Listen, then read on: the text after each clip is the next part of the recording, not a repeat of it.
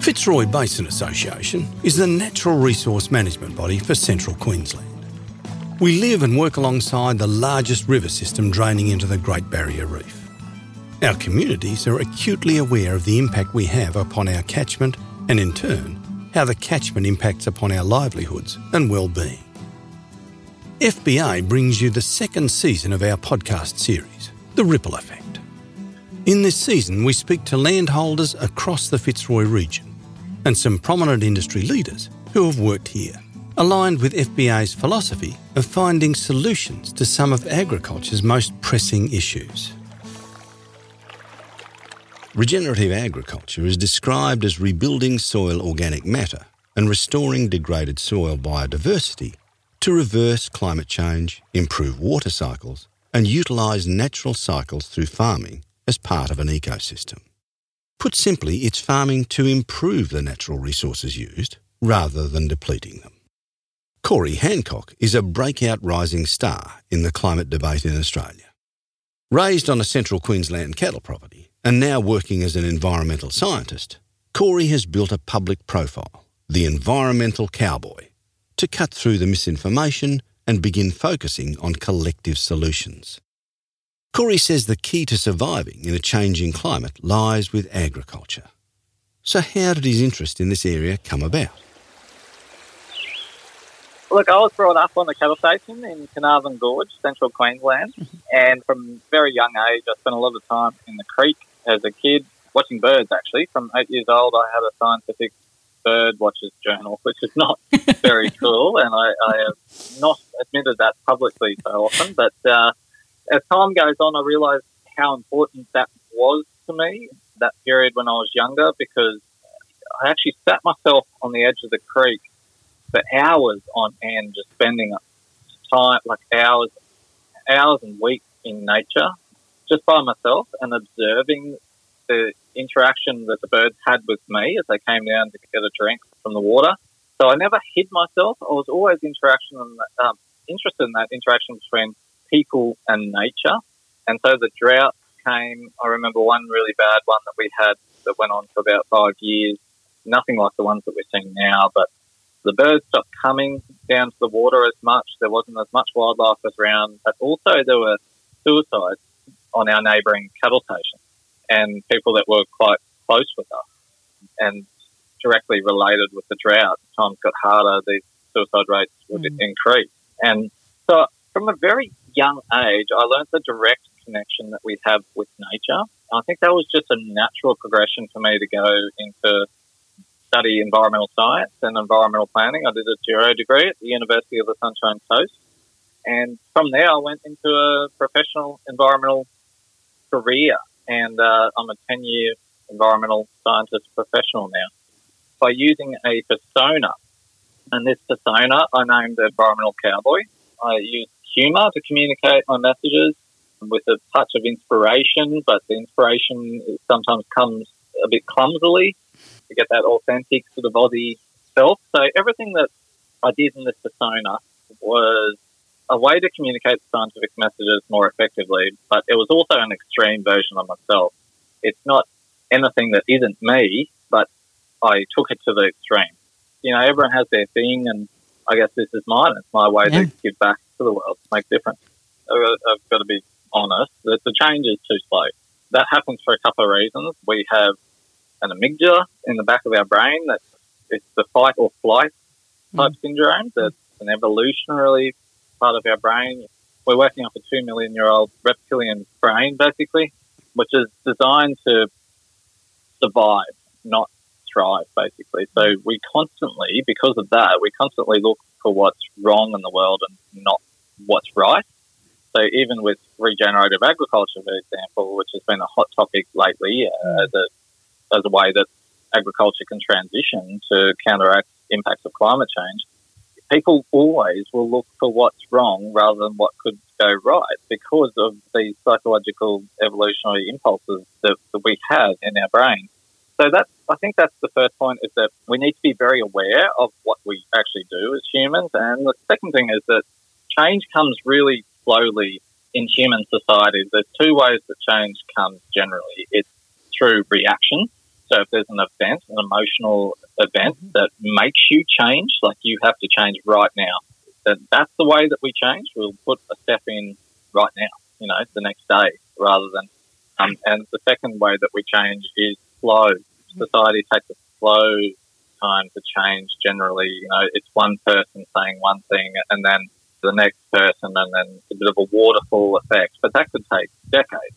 The problem with climate change is that we don't have decades. We've got probably 5 to 10...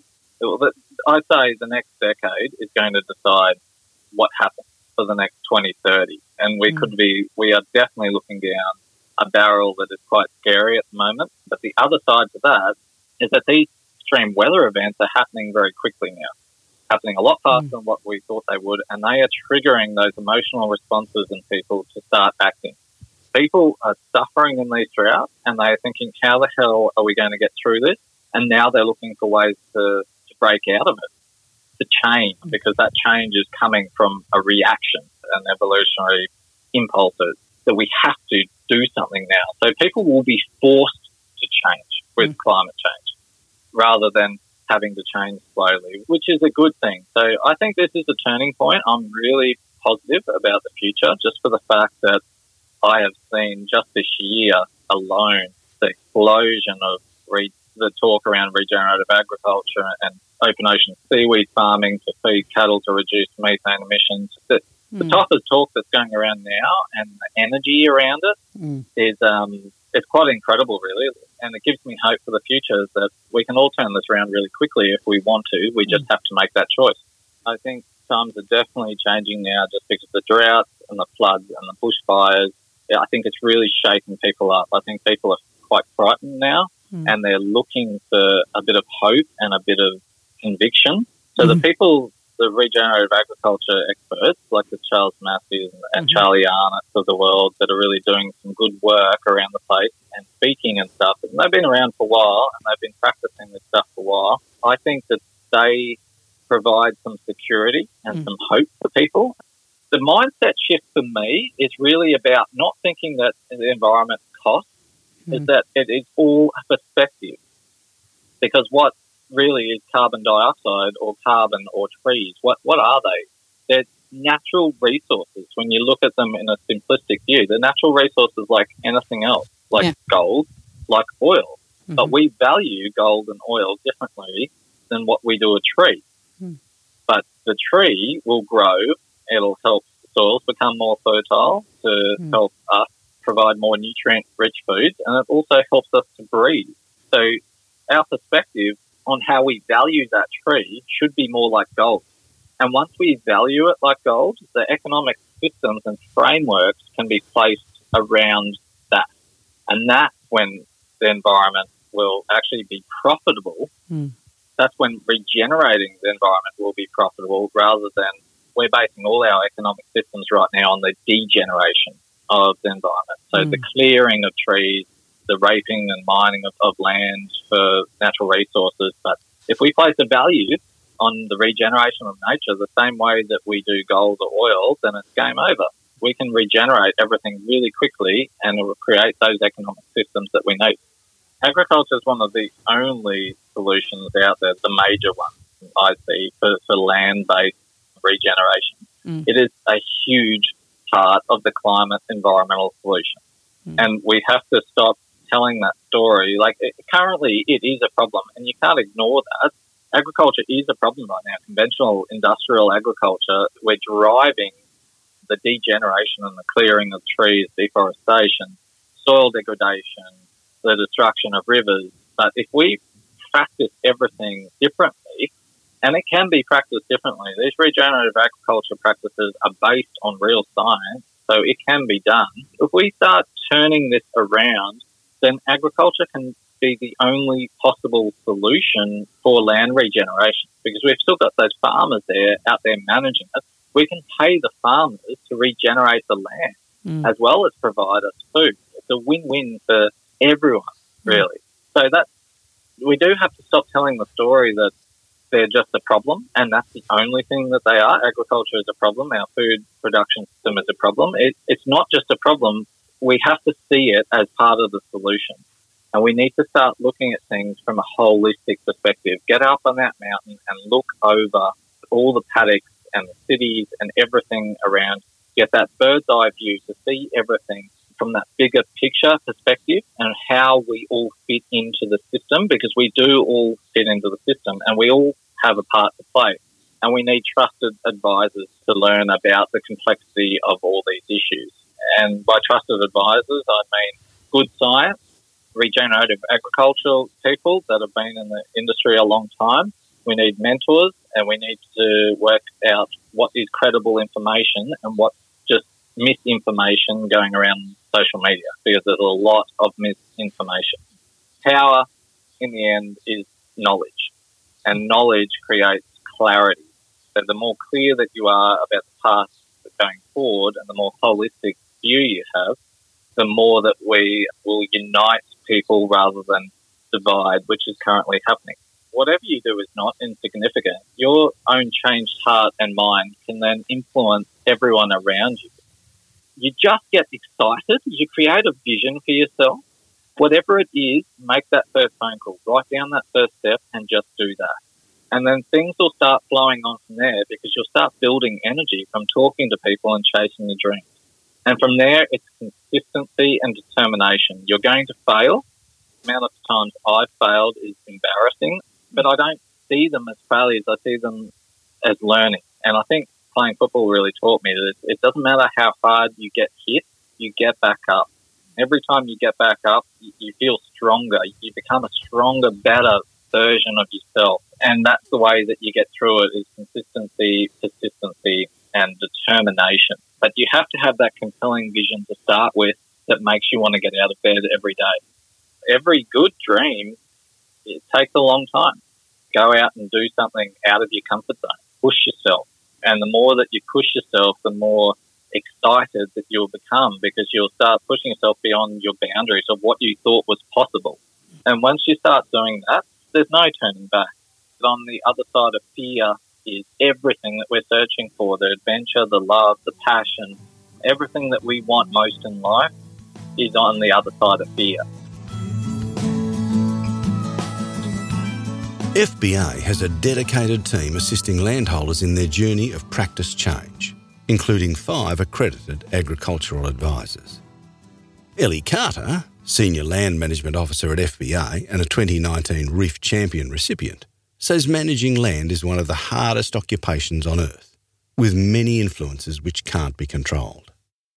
Ellie says that helping landholders change small aspects in the way they approach farming can alleviate stress and give greater power in times when it's easy to feel powerless. So what exactly does Ellie's role entail? I spend a lot of time out in the country, like driving around, seeing different properties.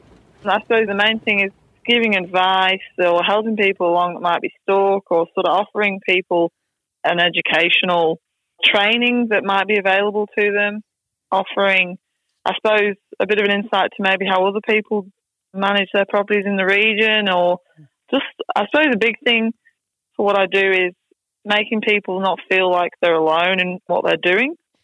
A lot of people are just focused on what they're doing, and there's not really a lot of opportunity for people to see. They might see what the neighbours are doing. The neighbours might be very conventional or set stocking or whatever it is, and they just see that, and then the neighbour's like, oh, I knew someone that tried something like that and it didn't work out for them. So people might get a bit disheartened. Yeah.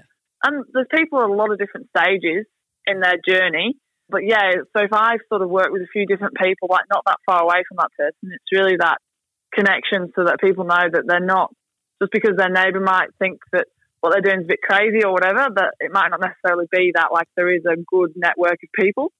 The industry as a whole can be that quite a lonely place, and I'm sure, you know, you've heard all the statistics about mental health in rural areas. We're not just giving environmental advice or regenerative agriculture advice. We're there to try and connect people a bit too. Some landholders left school at, say, 15 or back in the day, and learn a lot from their fathers and that sort of thing, but maybe didn't do university or anything like that, but they've just got all these amazing skills. And then on top of that, they're expected to have business knowledge and animal nutrition knowledge and grazing knowledge, but they also need to be able to fix a ute that's broken down or do some sort of veterinary thing on a cow that's having trouble or whatever it is. There's just such a range of skills. As a job description or as a role, being a landholder, being a farmer is a very difficult job. I mean, there are specific issues that people face as drought. There's a bit of an issue at the moment with the pasture dieback that's getting everywhere at the moment. There's a lot of different issues that landholders in their specific region struggle with. You know, I was actually down at a conference in Victoria a few weeks ago, and they were actually all complaining about how wet it was and having trouble with that, and they're having trouble with fertiliser runoff and all that sort of thing.